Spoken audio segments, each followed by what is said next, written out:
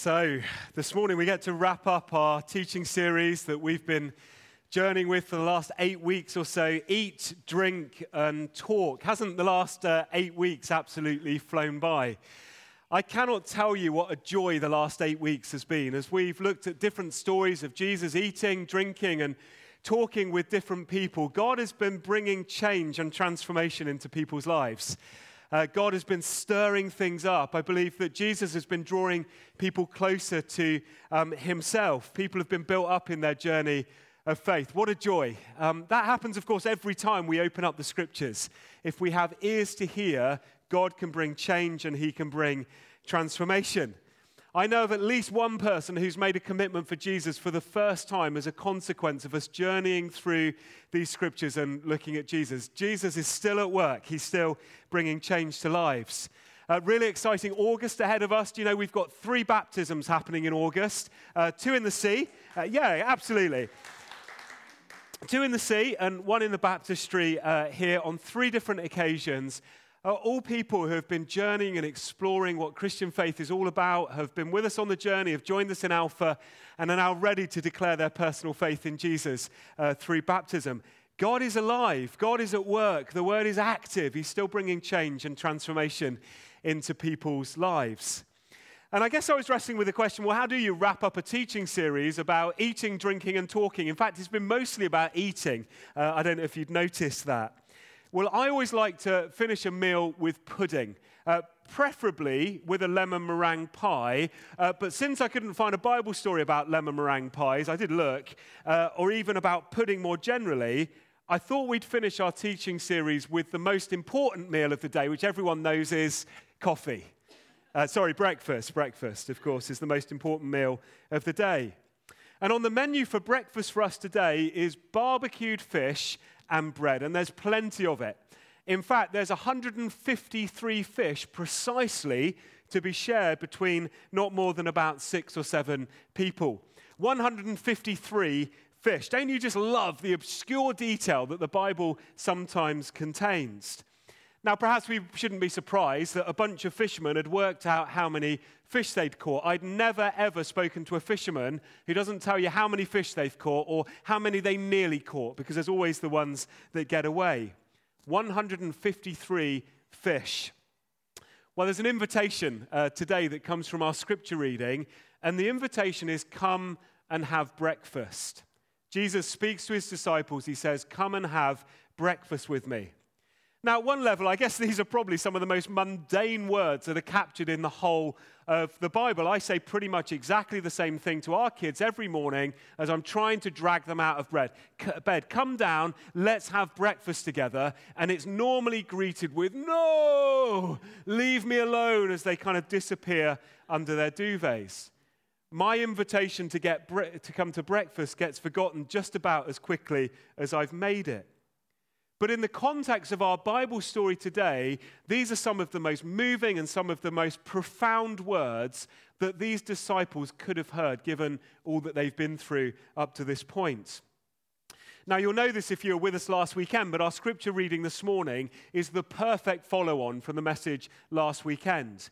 We ended last Sunday with Jesus predicting to Peter, you're going to deny me 3 times before the cock has even crowed. Let's go with rooster has even crowed. Now, if you know the story, you'll remember Peter adamantly says, Jesus, I'm never going to leave you. Jesus, not me. Other people might let you down, but I'm not going to. And almost as soon as he said it, he stumbles and he falls on his face as he denies Jesus. Not once, not twice, but 3 times. He's challenged by a servant girl and that he's been with Jesus. And Peter says, woman, I do not know him. Denial number 1. Someone else sees him and he says, well, you're one of them. His response is, man, I do not know who it is you're talking about. Denial number 2. And then if you know the story, about an hour later, even after Peter's had time to reflect on denial 1 and denial 2, someone else says to him, he's got to be one of them. He's got Galilean written all over his face. And Peter replies, man, I do not know what you are talking about. Denial number 3. Cock-a-doodle-doo. You know, the scriptures tell us that the moment Peter heard that rooster, He caught the eye of Jesus, and Peter ran outside and he wept bitterly. He ran outside and he wept bitterly. Now we need to understand, these weren't just crocodile tears. This wasn't kind of baseline weeping. This was weeping that came deep from the very core of who Peter was. This was agony of the heart. I wonder if you've ever been there. Have you ever been so disappointed that you've wept like that? Heart-wrenching, visceral brokenness. Peter denies 1, 2, 3. The rooster crows. Jesus looks. Peter's world breaks. Well, I wonder if for a moment you can try and put yourself into Peter's shoes. My guess is here that Peter, hearing that rooster crow and seeing that look from Jesus, well, they were probably two of the most painful things that had ever happened in his life up to this point.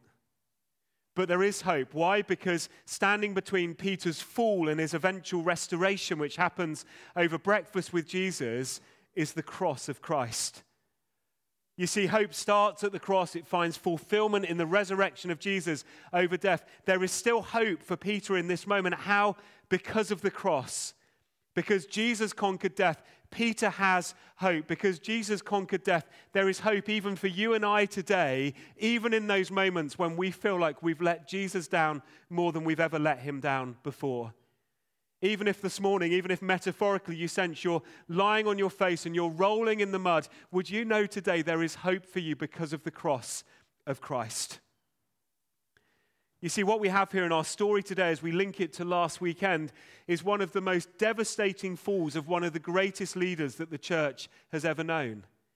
I think our story is one of the saddest, and yet it's one of the most hopeful and helpful stories in the whole of the Bible. Why? Because Jesus doesn't leave Peter fallen. Jesus doesn't leave Peter stuck in the mud, but he dramatically restores him. In fact, he goes on to make Peter the foundation upon which he would then go on to build his church. Jesus declares to Peter today that he is more than the sum total of his life's highs and lows. And I just wonder if some of us need to hear that truth today. Some of us need to hear Jesus declaring over us, you are not the sum total of your successes and your failures in life. Jesus' grace is too great to leave you in that place. That's the grace of God.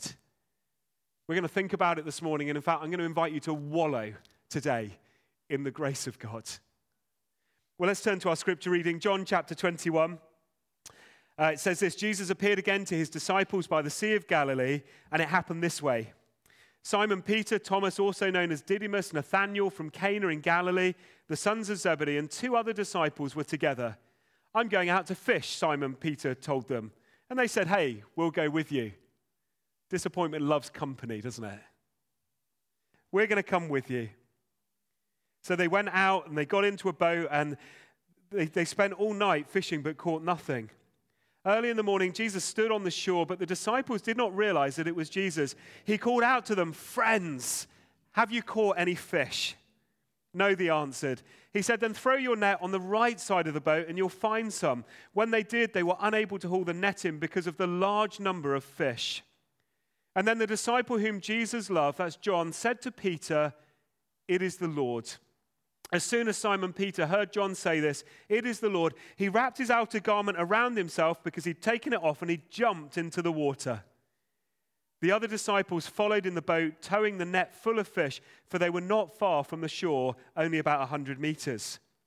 When they landed, they saw a fire of burning coals there with fish on it and some bread. Jesus said to them, bring some of the fish you've just caught. So Simon Peter climbed back into the boat and dragged the net ashore. It was full of large fish. They were large fish, 153, but even with so many, the net was not torn. Jesus said to them, come and have breakfast with me. None of the disciples dared to ask, who are you? Because they knew it was the Lord. Jesus came, took the bread and gave it to them, and he did the same with the fish. This was now the 3rd time Jesus appeared to his disciples after he was raised from the dead. There was once a man who'd been fishing, and he'd earned enough brownie points from his wife to go for the whole day, and he'd sat in the blazing sun and caught absolutely nothing. Now, this guy knew if he went home, his wife was going to be furious with him if he went home empty-handed. So to avoid her wrath on his way home, he stopped at the fish market and he bought 4 rainbow trout. He said to the sales assistant behind the counter, "Pick out 4 of the really big ones, will you, the biggest ones, and then will you throw them to me?" "Well, why on earth do you want me to throw them at you?" said the salesman. "Because I want to be able to tell my wife that I caught them." Well, consider the context for a moment to our story today. Jesus has been crucified. Jesus has been buried. He's miraculously risen from the dead. And then on a couple of other occasions, he's appeared to his disciples. To say that the disciples were baffled by all that was going on in their world would be an absolute understatement. As they're starting to readjust to this series of life-changing events that have happened, Peter and the other disciples decide we're going to return and we're going to retreat to safety. That's what we often do when we're in a tough place. We go to the safe and the familiar. So they go fishing. Now remember, they were fishermen before Jesus called them to follow him. They get into the boat, they fish all night, they catch nothing. Now my guess is this is probably not the first time this would have happened to them. And then just as day is breaking, Jesus calls to them from the shore, but they don't realize that it's him. "Cast your net on the other side of the boat," Jesus says to them, and then the resulting catch is so large that they struggle to haul it in. Now John, of course it's John, is the first to realize that it's Jesus, and he says to Peter, "Peter, it's the Lord." And Peter's response, isn't it brilliant? It's so classic. It's so Peter. He puts on his coat or whatever he was wearing. He leaps into the water shouting, "Geronimo!" And then he wades 100 meters to the shore, whilst the other disciples are just carefully and sensibly rowing back to the shore. But I want us to spot something from the story, and it's this, is that both responses are good. Whether you're Peter leaping into the water and getting drenched, or whether you're John leading the other disciples in a rowing boat, both responses are good in the company of Jesus. Did you notice that Jesus neither commends nor rebukes either of those responses? Peter responds immediately in the way that Peter responds. John and the other disciples respond in the way that they respond. They respond in the way that God had uniquely wired them to be in their personalities. We've got John, calm and measured, rowing to the shore. Peter, impulsive and just gung-ho and kind of going for it. I really love Peter. I wonder why. We have John, who's got this amazing spiritual discernment in the moment. He hears Jesus call out and he says, "Wow, that's Jesus. It's Jesus, guys," just like he did at the tomb. And then there's Peter, who, making this great realization, is just impulsive. So what does he do? He jumps into the water. And we need to know this, is the church needs and is full of disciples of all kinds, and all kinds are welcome in the company of Jesus. Shields and swords, axes and hammers, chisels and saws, Marys and Marthas, Peters and Johns. Jesus loves them all. Verse 8 is almost comical, isn't it? Simon Peter realized it was the master. He threw on some clothes, for he'd stripped for work, and then he dove into the sea. I leave myself wrestling with the question, why on earth did he bother putting clothes on? If you think in pictures, I'm really sorry, but when I go swimming, I tend to take them off. But here Peter does the exact opposite, but Jesus loves a Peter. Jesus loves a John. And then when they arrive on shore, there's this coal fire, there's some fish laid out on it, there's some bread. What a welcoming sight for some weary fishermen. And Jesus simply says to them, "Would you come and would you have breakfast with me?" What an invitation. And then we read, Jesus came, he took the bread and he gave it to them. He did the same with the fish. As I put myself into the shoes of these fishermen, for Jesus to feed these guys breakfast, for these failed men, that's what they were failed men really. It must have not only provided such satisfaction for their stomachs, but also grace for their souls. You know, this is a breakfast of grace. And all of this happens in front of a charcoal fire. And I just imagine Peter in this moment having a bit of a deja vu moment. You might remember the last time he was in front of a coal fire was when he was denying Jesus for the 3rd time.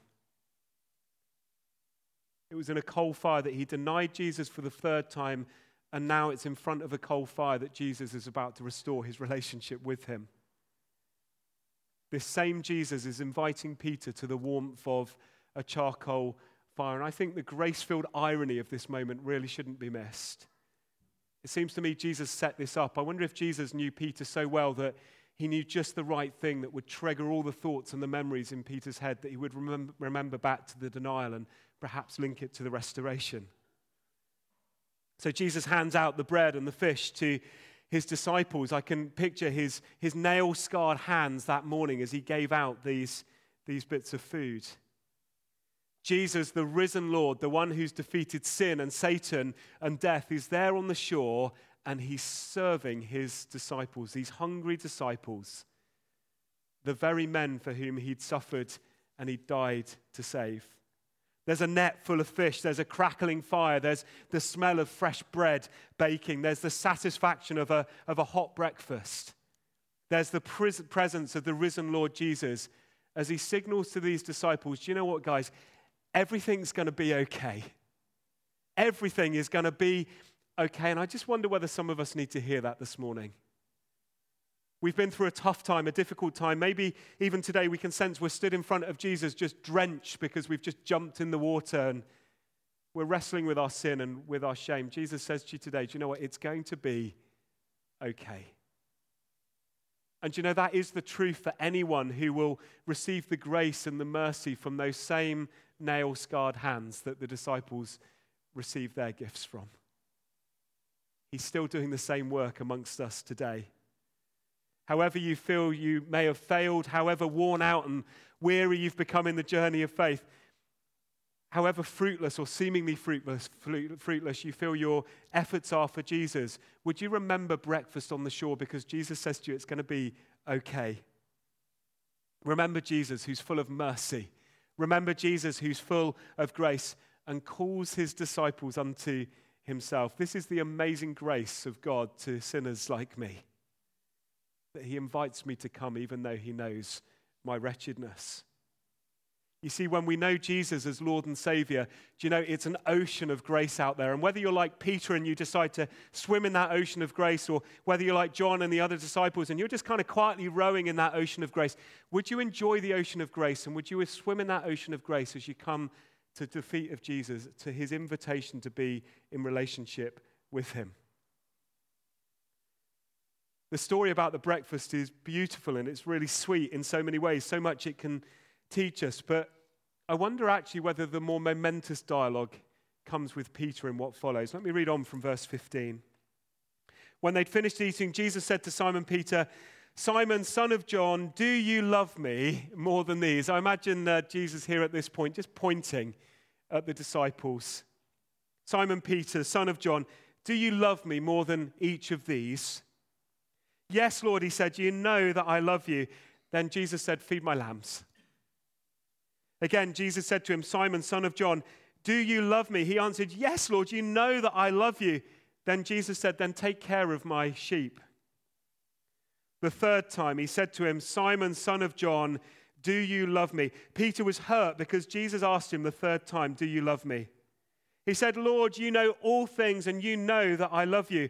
And then Jesus said to him, "Then feed my sheep." Jesus asked Peter 3 times, "Do you love me?" 3 times Peter responds, "Lord, you know that I love you." Can I remind you today, as I remind myself, that we are all needy recipients of the grace of Jesus. You see, it doesn't matter how intensely we feel we might love Jesus like Peter, no matter how sold out we are for him like Peter, we are all still subject to the same moments of weakness and even epic failure that Peter experienced. And perhaps the most important thing we can learn from our reading this morning is this, is that the love of God is greater than our ability to deserve it or even live up to it. You know, Peter here would have been wrestling with his shame, with his disappointment, with his embarrassment. I wonder if you've ever been where Peter has been.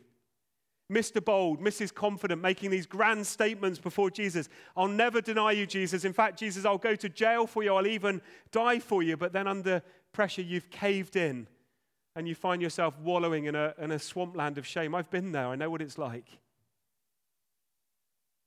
If you've been there, or maybe if you find yourself in that place now, it's very easy to think, well, Jesus, you're going to write me off now. I'm surely finished. There's nothing more useful that I can do for you.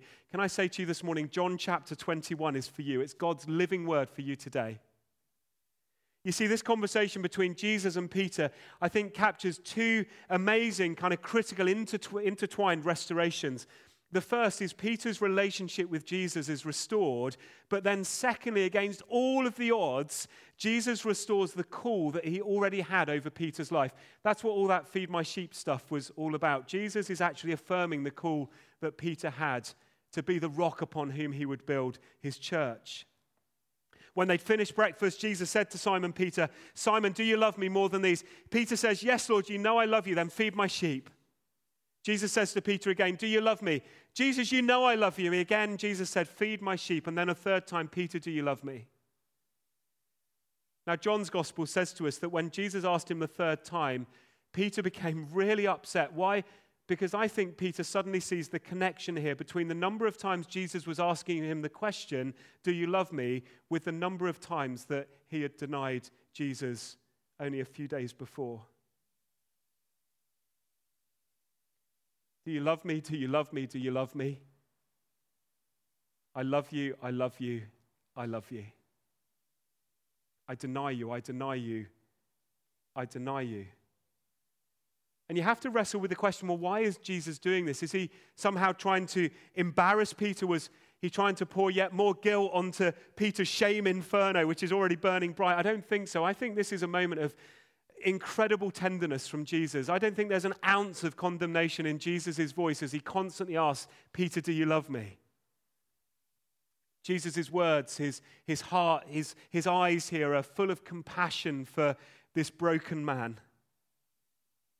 You see, I think Jesus is trying to show Peter that the basis of his restoration is not about Peter's performance, but it's all about the grace of God. Jesus' love and acceptance of Peter are given as gifts based on his own finished work on the cross, and he was longing that Peter would grasp that. You know, there's something we shouldn't miss in this story about Peter. And how did Jesus turn Peter, a guy who was shaky, a guy who denied Jesus 3 times in one evening, into somebody who would eventually endure crucifixion himself because he was a follower of Jesus? Did he do it by teaching Peter loads of new doctrines? No, he didn't. Did he say to him, "Peter, there's 5 simple steps that you need to follow in order to get to the cross to die for me"? No, he didn't. Did he encourage Peter to read a self-help book? No, he didn't. Jesus achieves all this in Peter's life through an experience of grace. Peter's failures brought him closer to Jesus than his successes ever could. That gives me incredible hope. When Peter was to stretch out his hands in his own strength and say, "Look how mighty I am," what happened? He denied Christ and he fell on his face. But when he stretches out his arms almost in a sense of intimacy and dependence upon Jesus, like maybe a child would stretch out their hands to a parent, he would actually discover the strength to endure crucifixion and the ability to stand for Jesus in even more tougher times than he was already experiencing. And you know, I think all of this should encourage us because Jesus chose Peter to lead his church, not despite his failures, but because of his failures. It was Peter's failures that put him in touch with God's grace in a way he would never have experienced God's grace if it weren't for those failures. God's grace is where strength really comes from, and we need to know that today. And that's why we need to swim in it. That's why we need to wallow in the grace of God, because when we discover the grace of God and how much he's forgiven our sins, we discover afresh just how much Jesus loves us. And when he asks us the question, "Do you love me?" we can say with ever greater confidence, "Jesus, I love you." Do you love me? Jesus, I love you. Jesus, do you love me? Jesus says, "Do you love me?" And we're able to say, "Jesus, I love you." In a sense, Peter's failures were his gateway into God's grace. And you know, I believe the same can be true for you and I. Satan's greatest delight is to keep us from an intimate relationship with Jesus. That would be his greatest delight. He would love it if you and I today felt like absolute failures and people who are wretched in the eyes of our Savior. Satan would love it today if you and I just had our faces in the mud and we got stuck in a pit, but Jesus will not leave you there. He loves us too much. His grace is too great. His cross has finished the work. And Jesus makes an invitation to you and I today. He says, will you come? Will you simply say, I love you, Lord? And by saying, I love you, Lord, would you draw near to Christ and experience his grace afresh? Whatever your disappointment, whatever your failure might be today. Jesus says to you, come and have breakfast with me. Come and hang out with me. Come and do life with me. And if you love me, then you'll experience my grace. Lord, I thank you today that if we'll only say that we love you, then we find ourselves in a relationship that gives us eternal security. Lord, thank you for our story today, for the stories that we've looked at week by week of how people have had an encounter with you, and when they've discovered the real Jesus, they've been changed and transformed even more into his likeness. Lord, thank you that Peter's failures did not define him. Thank you that his shame, that his guilt, his doubt was not the end of the story of him journeying with you, but in fact it was just a fresh new beginning. Lord, today we say thank you for your cross. Thank you for your grace.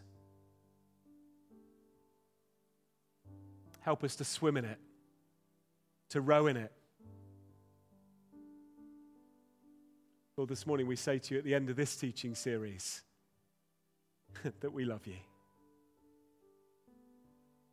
Chris, do you love me? I love you, Lord.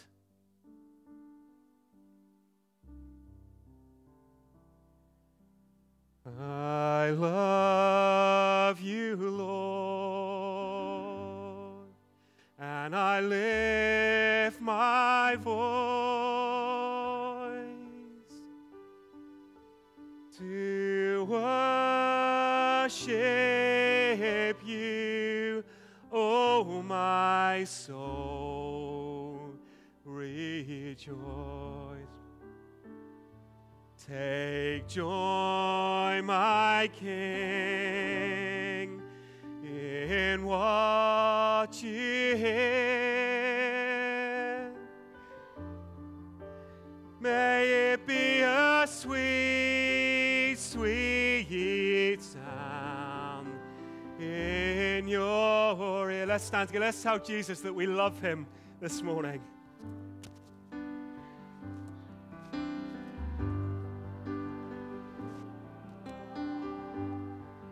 And I live